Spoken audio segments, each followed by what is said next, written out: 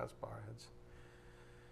Dear Heavenly Father, thank you so much once again for this tremendous privilege, this honor, this opportunity to gather together as family in a faith that you've given each one of us as individuals, but also corporately as a church, Father, to build unity that brings glory to you. Father, what a privilege this is. We thank you for your grace, your mercy, and your love, and all the things gathered unto our account, things we just don't deserve, Father, but by the merits of your Son, our Lord and Savior, you see fit to impart them to us. Father, we pray for those in the congregation that can't be with us this evening, that you return them to us as soon as possible so that we might fellowship with them. Your will be done, of course. And also we pray for those that are still lost, maybe this evening in light of our missionaries overseas in India, Father. We just pray that hearts be changed, people be humbled so that they might be saved, and we have additional brothers and sisters in Christ for all of eternity. What a tremendous privilege it is to spread the good news. Father, we are most grateful and thankful, of course, for your Son's work on the cross to cancel out that debt and to make an evening like this a reality. We do just ask for your blessings on this evening's message. May it be edifying for our souls. We ask this in Jesus Christ's precious name. By the power of the Spirit, we do pray. Amen. Again, Undistracted Devotion to the Lord, Part 23. The past few lessons have begun with a probing question up here on the board. How are we sanctified? You might say, well, what does this have anything to do with undistracted devotion to the Lord? Well, when we're sanctified, our devotion increases. And that's the angle from Holy Scripture that the Spirit's been given us. How are we sanctified? What most Christians do is make gross estimations about how God goes about sanctifying them. Why? Because they really honestly have no other choice. Most Christians I know don't read their Bibles, at least not regularly. Most Christians I know, I'm talking about people that call themselves Christians, at best have a devotional on the back of their toilet. And that's really the crux of their spiritual learning, which is a shame. Most Christians make gross estimations about how God goes about sanctifying them. The most common in our area, at least, is the religious estimation of sanctification, which always has it backwards. Do these works and you'll be sanctified.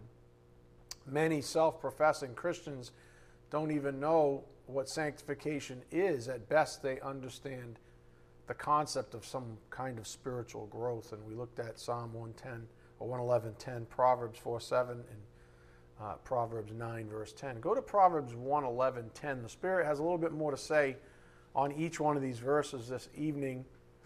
Psalms 111:10. Psalms 111:10.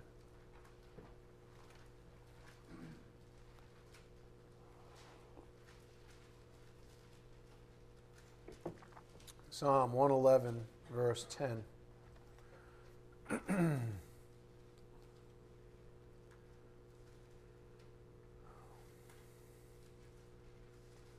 Psalm 111, verse 10. The fear of the Lord is the beginning of wisdom. A good understanding have all those who do his commandments. His praise endures forever. I like that second verse there, or that second part of verse 10, the second statement there. A good understanding have all those who do his commandments. And so you see this sort of thing up here on the board. I'll give you it this way.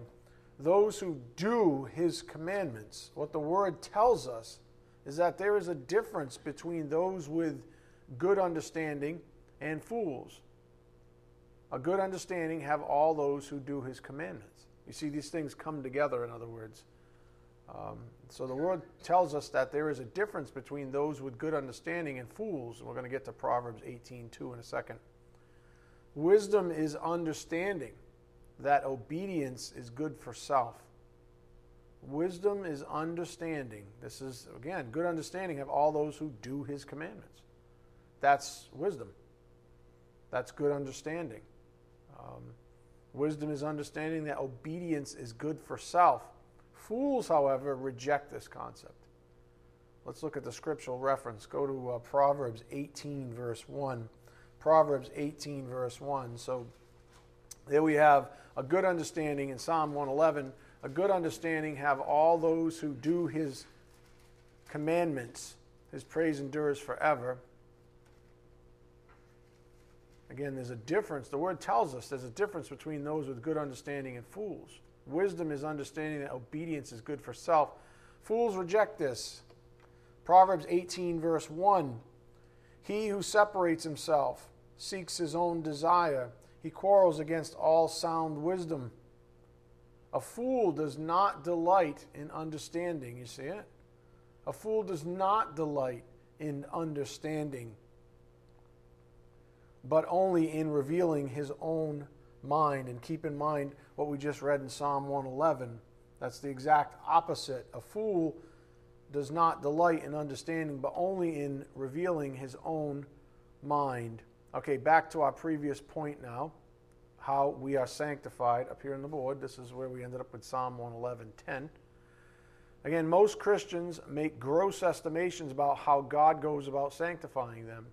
The most common in our area, at least, is the religious estimation of sanctification. Many self-professing Christians don't even know what sanctification is. At best, they understand some concept of spiritual growth. So we just looked at Psalm 111, verse 10, and compared that to Proverbs 18:2. Let's look at the other two references now. Go to Proverbs 4:5. We'll start there. Proverbs 4, verse 5. So the Spirit has a lot to say about this topic of how we are sanctified and how it relates to wisdom even. Proverbs 4, verse 5. Acquire wisdom, acquire understanding. Do not forget nor turn away from the words of my mouth. Do not forsake her, that's wisdom, and she will guard you. Love her, and she will watch over you. The beginning of wisdom is acquire wisdom, and with all your acquiring, get understanding. That's what a wise person understands, that this is the method. Beginning of wisdom is acquire wisdom. The very start, if you would, of wisdom is to acquire it. And with all your acquiring, get understanding. So we're going to take a trip down memory lane here and grab a key principle from a message dated December 2017 titled, What is Good? If you remember this, what is good and who gets to define it? Remember those series?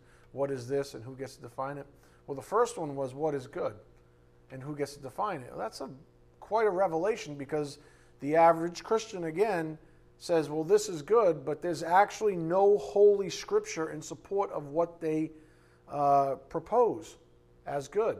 They just speculate. They say, well, it feels good, and it feels right, and everything's this emotional garbage. It doesn't matter what you feel. What does the scripture say? Does the scripture say it's good? Does God say it's good? Because that's how we find out what is good. So that was our series, What is Good and Who Gets to Define It. So this is a borrowed principle from that lesson back in December of 2017. Wisdom. When we find what is truth, then we find the definition for good. When we find what is truth, then we find the definition for good. A lot of lies out there. Some person will tell you this is good, another will tell you that's good.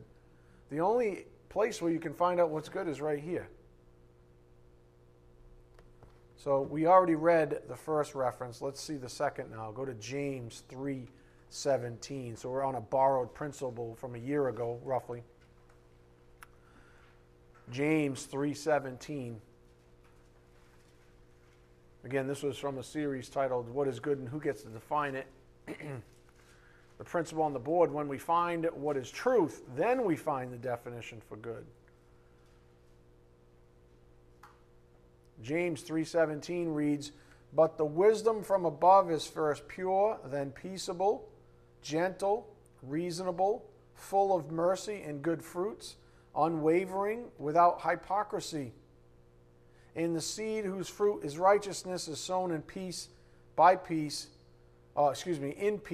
those who make peace.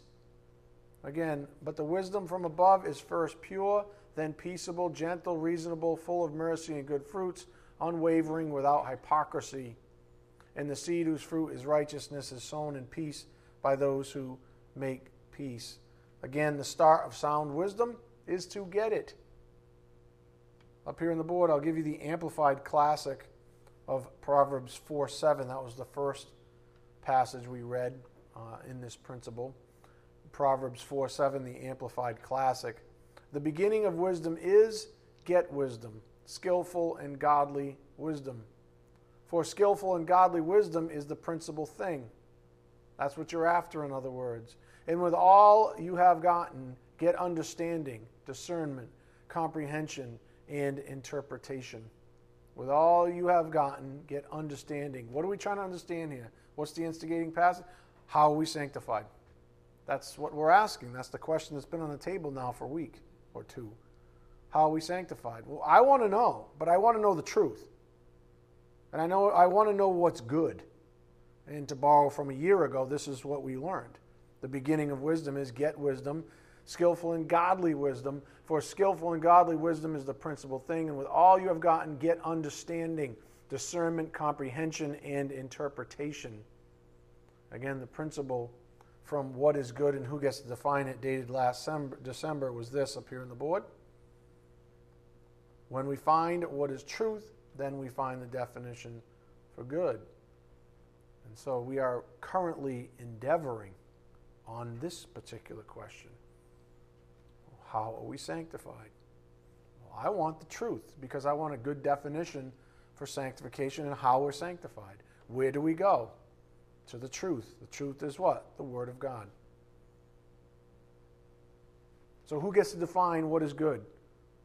He does. Where do we find it? In the Word of God. That's the borrowed principle from about a year ago. Again, how are we sanctified? Most Christians make gross estimations outside of the Bible. That's the point. You cannot go outside of the Bible. You have to find the truth, and then you know it's good. You want to know the answer to the question on the board? You have to go to the truth. Most Christians, though, make gross estimations about how God sanctifies them. Again, religion is in there. Most self-professing Christians don't even know what sanctification is. Ask one. Ask somebody, ask somebody that you know that says they're a Christian. Ask them about what sanctification is. What does the Bible have to say about sanctification? Chances are they're going to look like a deer in headlights. Seriously, they're going to be like, I have no idea what you're talking about. How could that possibly be? Then what do you think God's doing in your life? Jesus loves me. No, cut it out. What is God's plan for you? I don't know. I got to be a good boy or a good girl so I can get into heaven. You see how the garbage is there? It's like nobody even knows the actual language that's in the Bible. So how do you actually understand what it means to grow up in Christ? Even if you say you have an estimation of what it means to spiritually mature, where do you get your definition from? How do you know it's good? Because only the Bible has the answers. But so few, quote, Christians even read their Bibles. That's the whole point. All right, the last reference from the point on the board, go to Proverbs 9, verse 10. Proverbs 9, verse 10. This is very, very important for all of us. If we're going to ask huge, lofty questions like how are we sanctified, well, we better direct ourselves to the right place where we can find good answers, where we find truth. Proverbs 9, verse 10, the fear of the Lord is the beginning of wisdom, and the knowledge of the Holy One is understanding. In other words, get to know the Lord. You want to understand how He operates? Get to know Him. Know His heart. Understand His essence. Understand His character. Up here on the board, Proverbs 9:10 in the Amplified, just for the sake of clarity. The reverent fear of the Lord, that is, worshiping Him and regarding Him as truly awesome, is the beginning and the preeminent part of wisdom. Love, love, love, love, love that. Love, love, love it. The reverent fear of the Lord, that is worshiping Him and regarding Him as truly awesome, is the beginning in the preeminent part of wisdom. I'm going to go out on a limb and say the average Christian has very little respect for God. That's why they're so easily or so quickly able to say, well, our God's the same as the one the Buddhists follow, or the Muslims, or it's all one God. That's an absolute insult. That is absolutely disrespecting the awesome God of the universe. So people don't even start in the right frame of reference. They don't even start in the right ballpark. They put God in some box over there. They want Him to be something He's not. And what does the Bible say? It says, the reverent fear of the Lord is the beginning in the preeminent part of wisdom. The preeminent part. In other words, if you don't get that right, all else is off. Get it? If you don't get that part right, all bets are off. Because you have a perverted estimation of the holy God of the universe. And that's what I see in Christendom, is nobody has a fear or a true respect for the only holy God. And if you don't have that as your anchor, come on. It doesn't matter what you're tethered to. You're going to be whispering around, right? Listen to the trickery and the doctrines of demons, which is what I see most Christians doing. Just because you wear a t-shirt or have a cross around your neck doesn't mean you're a believer. So the reverent fear of the Lord is the beginning and the preeminent part of wisdom, its starting point and its essence. And the knowledge of the Holy One is understanding and spiritual insight. So, what the Spirit's been getting at with all of this is simple, up here on the board. The blessing of wisdom. It's good to acquire knowledge and wisdom, for it gives us understanding. This righteousness results in fruit, namely peace. Remember the peaceful fruit of righteousness. So it's good to acquire knowledge and wisdom, for it gives us understanding. This righteousness results in fruit, namely peace. And what the Spirit's been protecting us against is the temptation to do as so many so-called Christians do. That is to skip the learning aspect of obedience and speculate on God and His plans regarding sanctification. That's what I see. Maybe you see something different. I doubt it. That's what I see most so-called Christians doing. They skip the learning aspect of obedience. In other words, the Bible tells us to learn the Word of God. That would imply this right here. But we just said, and if you go around, you can observe very quickly that most people don't read their Bible. So immediately, they're already skipping the learning part of obedience.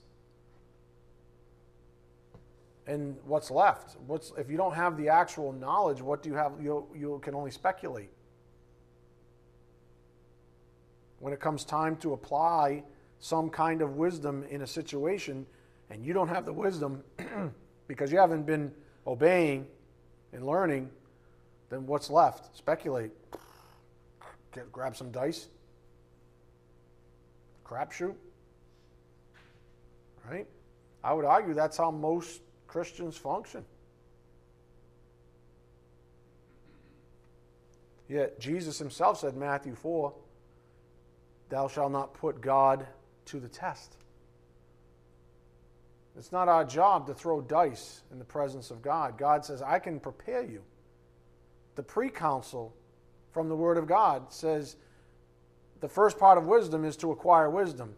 Spend your time obeying, which starts with learning.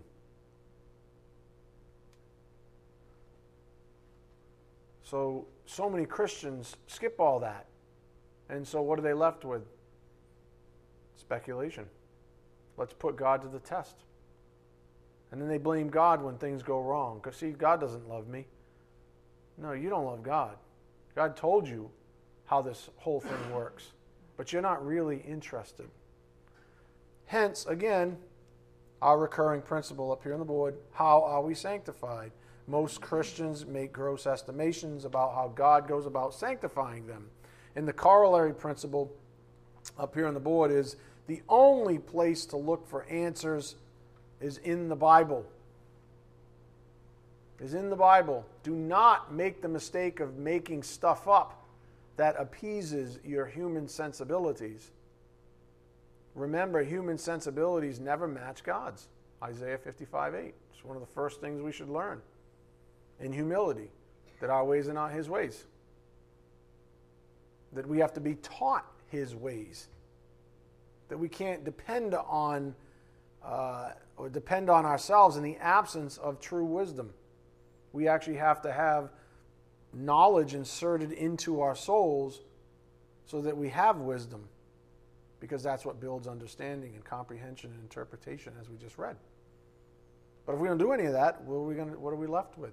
Our own devices, our own sensibilities. Well, it feels right.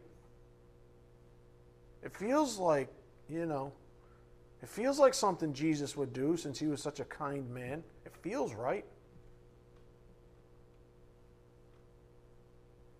The heck does that even mean? It feels right. Who cares what it feels like? Is it right or not? I don't know, because I don't have any scripture. I've got no wisdom.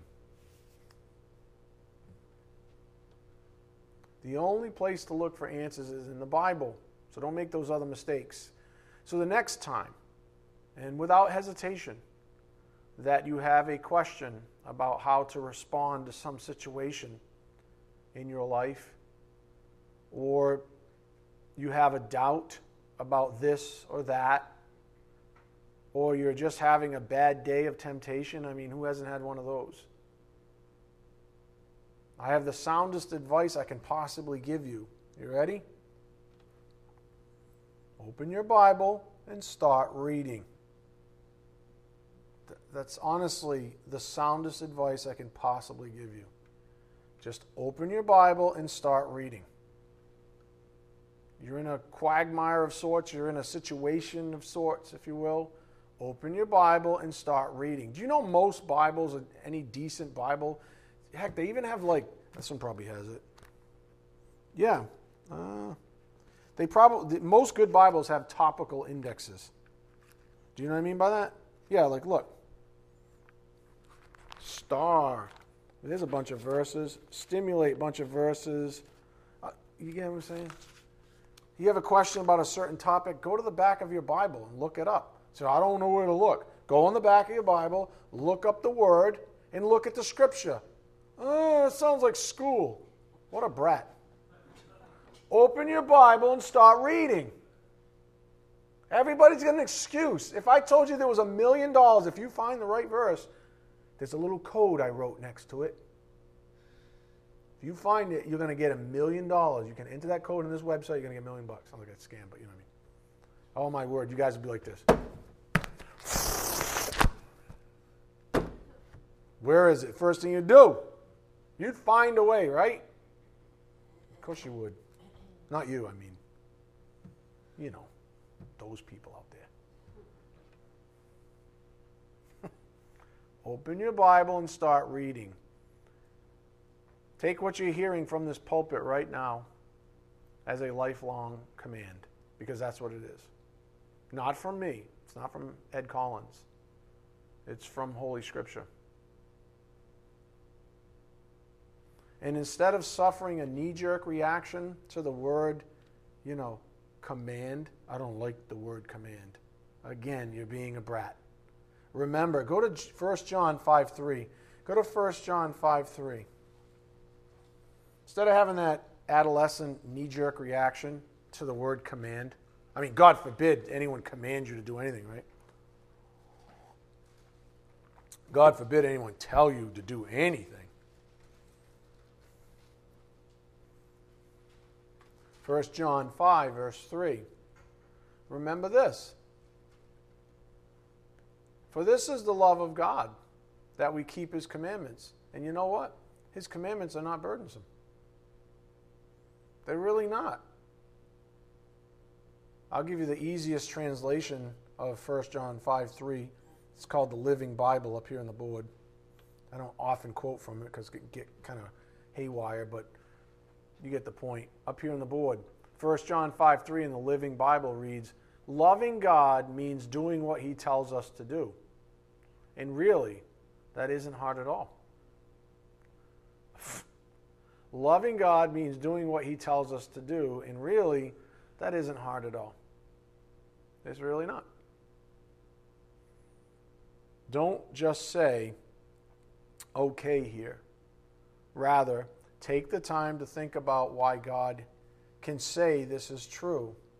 In other words, don't just say, okay, his commandments are not burdensome. Don't say, okay. Like, think about it. Why can the holy God of the universe, the one who inspired the Word of God, say that that's true? Ask yourself that question. How does God say his commands are not burdensome? How can he say that to you?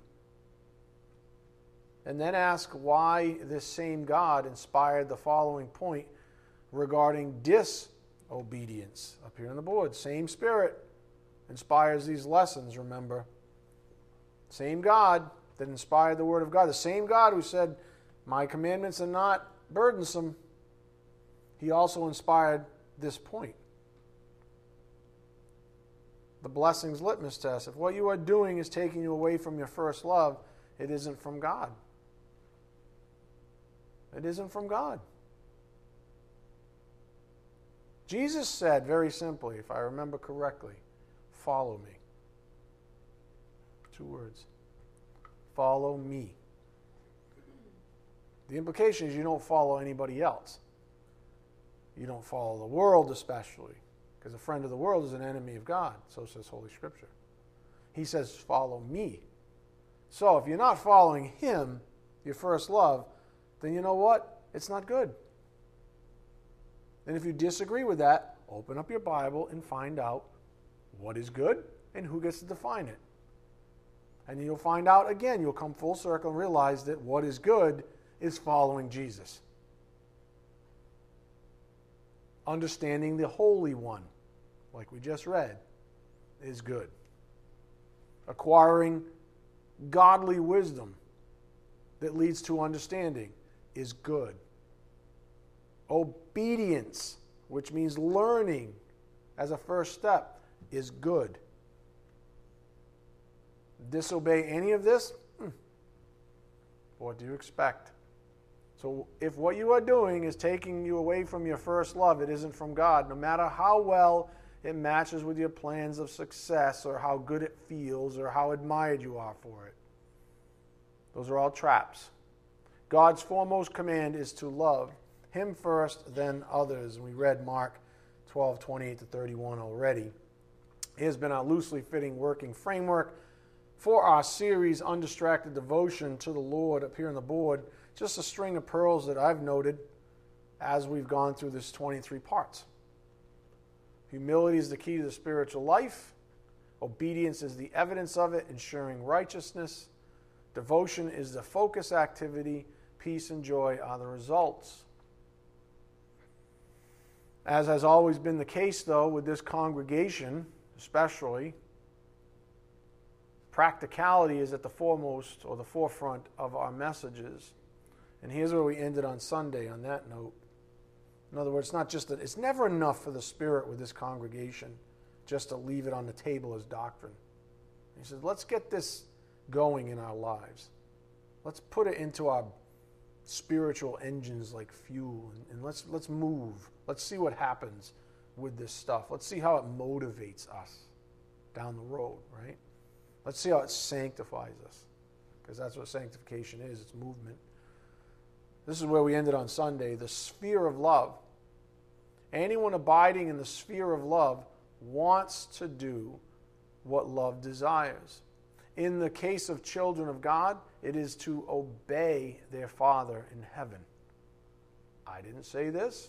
I know it to be true because I have certain wisdom on this topic, but the Bible is the one that lays out these precepts.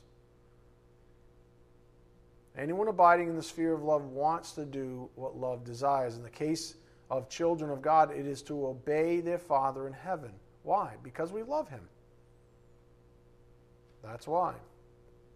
And this really does. I know people don't like to go this far back on the sanctification timeline, if you want to call it that. But we have to. We have to go all the way to the beginning. Because if you have no love for God, and you have no desire whatsoever to obey him, there might be a deeper problem, as I would argue is the case with way too many Christians. I don't even think we should be talking about sanctification with most of these people, experientially. I think most Christians need to be talking about positional sanctification. That's what I believe. Because the gospel that they hang and they cling to is garbage. It's not even worth the paper it's written on. It's a lie from the pit of hell, meant to appease human sensibilities. People who are looking to hedge bets. People who are not at all willing to repent or give up the self-life or deny self, as Jesus might say it. True believers will habitually do certain things, as the Bible teaches very clearly. There's a whole practical side to sanctification, starting with the cause-effect relationship between obedience and blessings. Again, there's a very real practical side to sanctification that we've been studying out in Scripture, and it's a double-edged sword. It deals with results like this up here on the board. This is an old friend. We're starting to come out of the mine shaft, of course, because we're closing up shop on this series. This was way back, probably, I don't even know, probably part 10 maybe or before. Our joy is conditional. Joy in time for a believer is conditioned upon obedience. John 15, 7-11, 16:24. I'll give you John 16:24 up here on the board. Until now you have asked for nothing in my name. Ask and you will receive, so that, cause and effect in view, your joy may be made full. Obedience in view. Speaking of the practical side of sanctification, let's consider some of our pivotal points from previous parts of this series before we begin wrapping up. Up here on the board. This is an old friend. We spent a good amount of time on this one. Lifestyles. This was more at the beginning of this series, if you recall. Lifestyle versus sin. Too many people try to justify their ungodly lifestyles by focusing on a benign lifestyle instead of the consistent sin it produces. That's the age-old game that people play. There's nothing wrong with what I'm doing. I'm not doing anything wrong. Yeah, maybe you're not in terms of your neighbor, but for you it might be wrong because it keeps producing sin in your life. So it's your lifestyle.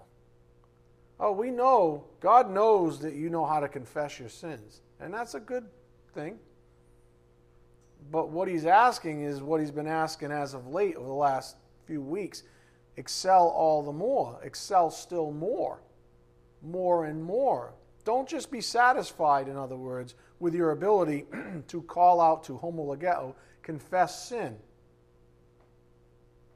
What about your lifestyle? What about the thing that consistently produces and puts you in a situation where you're tempted, that gives birth to sin? How about we look at that? That seems like the more mature thing to do, right? And that's what the Spirit's been saying. He doesn't let us off the hook, you see. He's like, let's dig a little bit then. Too many people try to justify their ungodly lifestyles by focusing on a benign lifestyle instead of the consistent sin it produces. If you choose to live an evil lifestyle, it is your choice that stands out as the sin, not necessarily the lifestyle. For it may be fine for someone else. That's what the Spirit's saying. Stop playing that game. Stop leaning on this idea that, well, there's nothing wrong. I mean, don't we read that in all the scripture about eating, with all the taboos of eating back in the day. Paul would say, there's nothing wrong with me eating something that was sacrificed to some idol, because I don't care. Idols don't even exist. Other gods don't even exist. To me, it's nothing. But if it makes my brother stumble, I'm not going to do it. And if I do it, I sinned. Anything wrong with eating? Nope. But if it makes somebody stumble and I know about it, it's a sin. That's the point. Anything wrong with, this is probably one of the Americans, especially for men, anything wrong with working hard, guys? No. But if you work so hard that it takes you away from your first love, then it becomes a problem. If you work so hard that you don't have ample time to raise your children, now it's a sin. Anything wrong with working hard? Nope, not last time I checked. The Bible says work hard, it's under the Lord. But if it takes you away from Him, now it's a sin. And you know things that take you away from Him. You know it. Everyone in here has been alive long. Even Sean has been in here alive long enough to know the things that take us away from Him. So this isn't rocket science. Everybody becomes a lawyer, don't they? A lot of amateur lawyers in this world, especially in Christendom. A lot of amateur lawyers. It's funny what we can justify in court.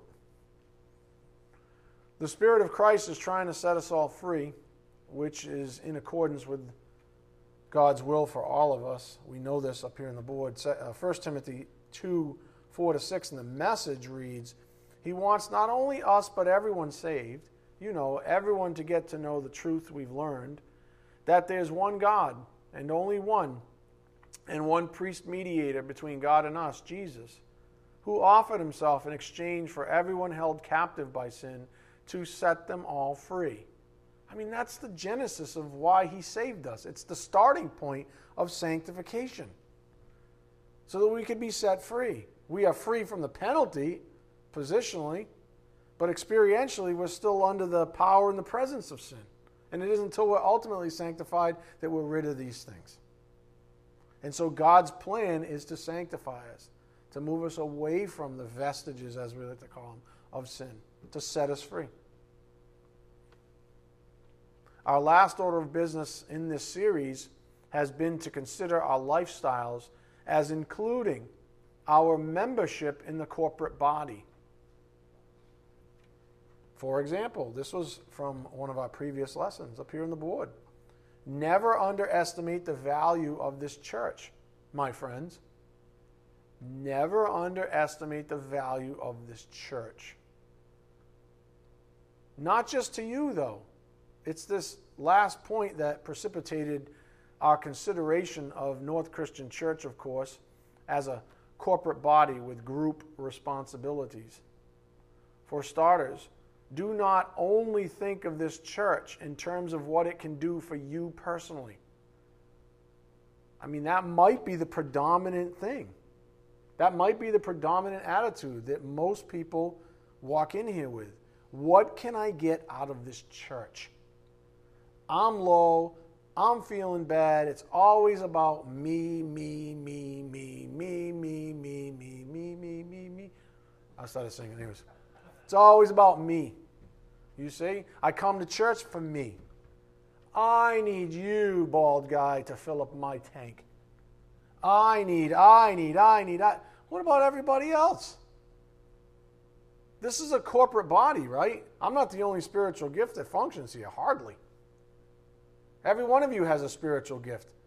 And you know what the Bible says? It's for the edification of the church. That's everybody else. So if all you are is a taker, where's your lot in the responsibility as a group? I guess the body, if we're to personify it, is blind in one eye, missing an arm, hobbling because there's a few toes missing. Our bowels are all screwed up. We're a mess because people aren't functioning. People only come to church for what everybody else can do for them.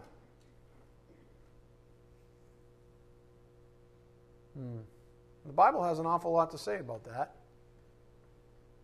So, for starters, do not only think of this church in terms of what it can do for you personally. I mean, that's one of the reasons I read what I read before class about women's Bible study. You might realize that that's not just about you. I don't get anything out of the Bible studies. Well, you sound like a selfish brat. What about other people that would benefit and appreciate hearing from you? What about that? Always remember what this church is in terms of facilitating what you can do for others. For others. Up here on the board. On the note of the corporate body, if you truly are devoted to him, then you will be devoted to the church he died for. The church organism is built up through smaller parts, functioning as they should. For example, North Christian Church.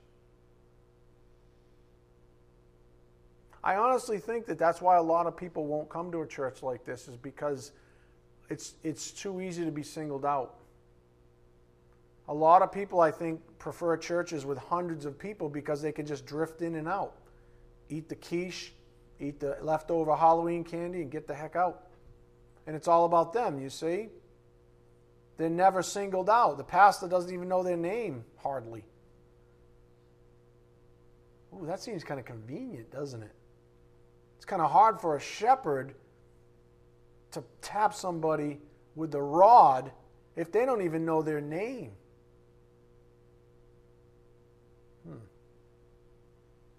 I think that's what goes on in churches. People play this game. It's always about, what does the church do for me? What can the church do for me? And it stays that way, and they never mature. They never get out of their adolescent stage, if you would.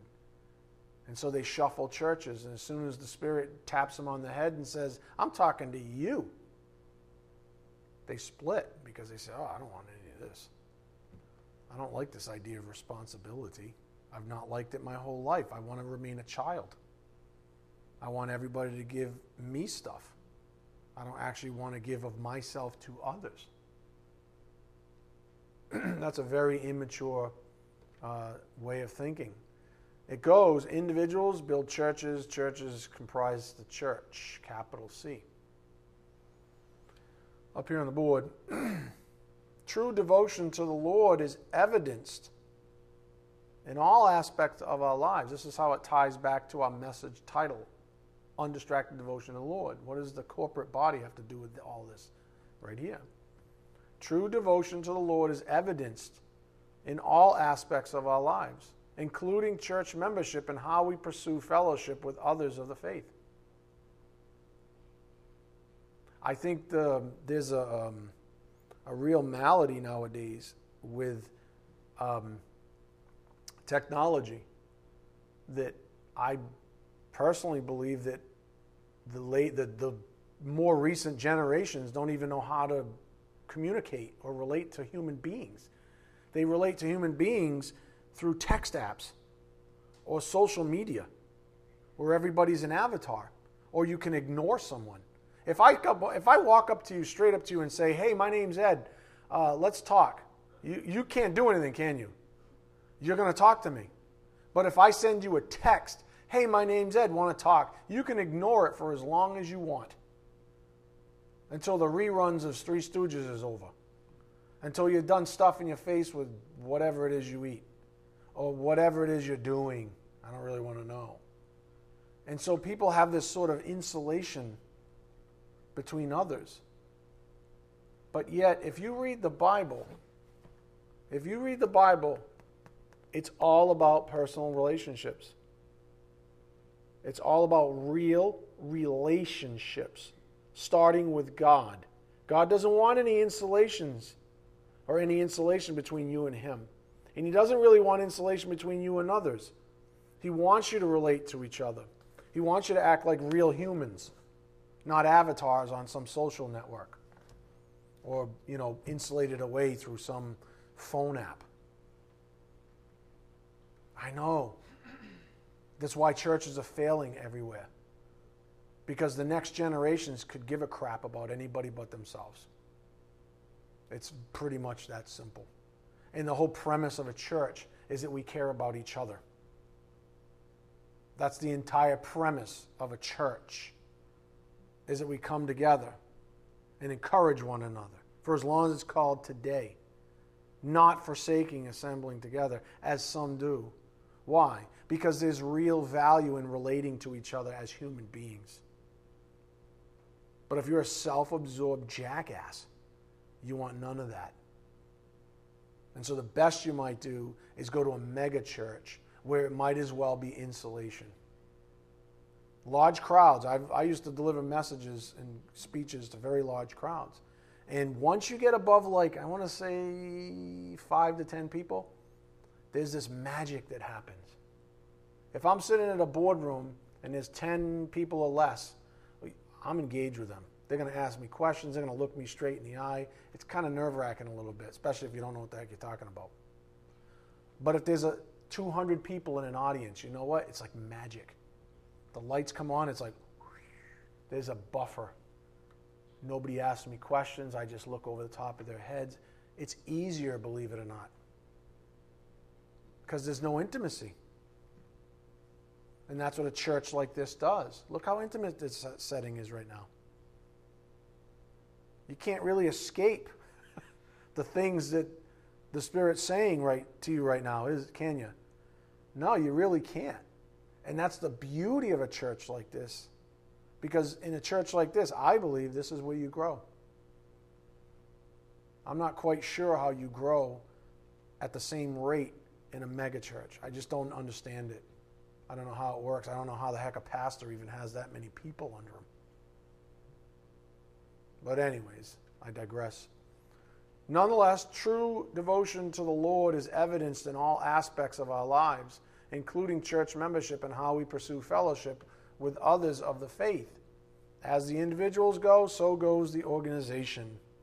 So, I just want to read some final passages that lend themselves to our primary topic of undistracted devotion to the Lord. Go to John 15:1. I'm just going to read now. My preaching is over. I know, sad, huh? I heard giggles. I don't know what to think. John 15, verse 1. This is just to build us up, to pad our lessons before we close up. John 15:1. I am the true vine, my Father is the vine dresser. Every branch in me that does not bear fruit, he takes away. And every branch that bears fruit, he prunes it so that it may bear more fruit. He might be pruning you right now. You might be saying, ouch, that hurts. Well, imagine if you were a plant. You get your branches pruned off, little sprigs and all that stuff snipped off. It would hurt if you were a plant. He prunes it, though, so that it may bear more fruit. You are already clean because of the word which I have spoken to you. Abide in me and I in you. As the branch cannot bear fruit of itself unless it abides in the vine, so neither can you unless you abide in me. It's interesting because back in October of 2015, we kicked off the gospel reload with a passage that is dead set in front of us right now. Go to Matthew 13:3. Matthew 13:3. All the way back in October of 2015. This was a big part of the gospel reload.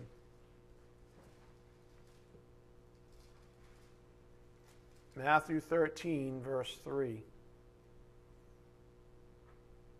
And he spoke many things to them in parables, saying, Behold, the sower went out to sow, and as he sowed, some seeds fell beside the road, and the birds came and ate them up. Others fell in the rocky places, where they did not have much soil, and immediately they sprang up, because they had no depth of soil. But when the sun had risen, they were scorched, and because they had no root, they withered away.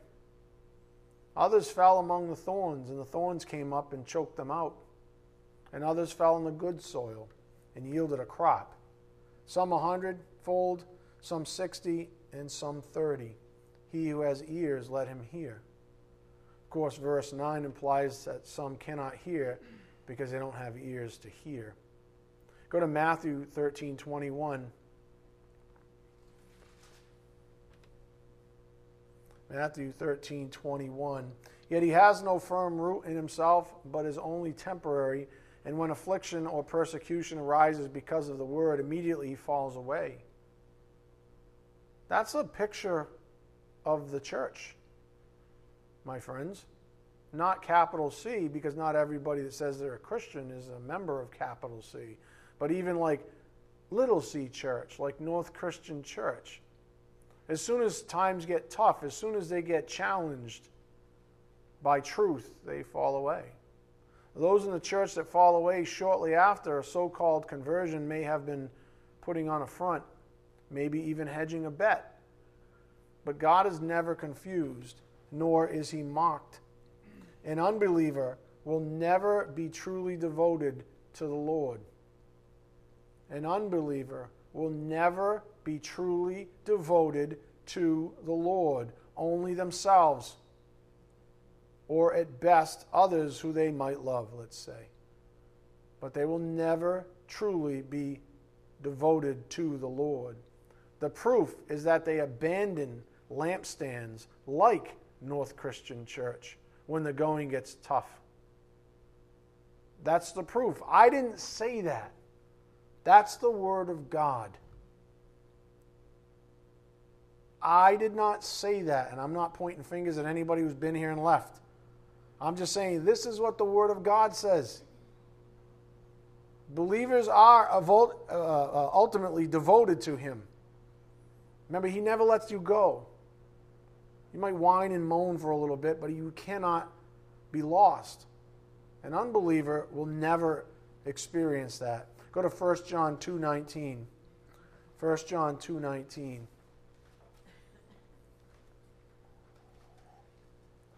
So sadly enough, I mean, there might be someone hearing my voice right now that fits this bill. I don't know. I don't think I really want to know, because it breaks my heart to think about it. 1 John 2:19. They went out from us, but they were not really of us. For if they had been of us, they would have remained with us. But they went out, so that it would be shown that they all are not of us. In other words, not everyone's a believer who's in a church. Not everyone's a believer who's in a church. We just read in Matthew 13, the parable of the sower and the soil. Sometimes a seed takes a quick root and it sprouts up, and you're like, whoa, yeah, all right. I'm thinking of someone right now. I don't want to name names. Yay! And for like 6 months, they're on fire. And then, poof, they're gone. What happened? No roots. It wasn't good soil. The soil was bad. It was thin or something. Too much to deal with yet. Too rocky. Too much left in the conversion process. Too much clearing away. Too much repentance left. Too much coming to grips with some aspect of themselves. And so they either get choked out or they get pulled back into the world or whatever it is. We see that in the church. I mean, I certainly see it from my vantage point. If you've been here for any length of time, you've probably seen it, and you might be thinking of one or more people yourself.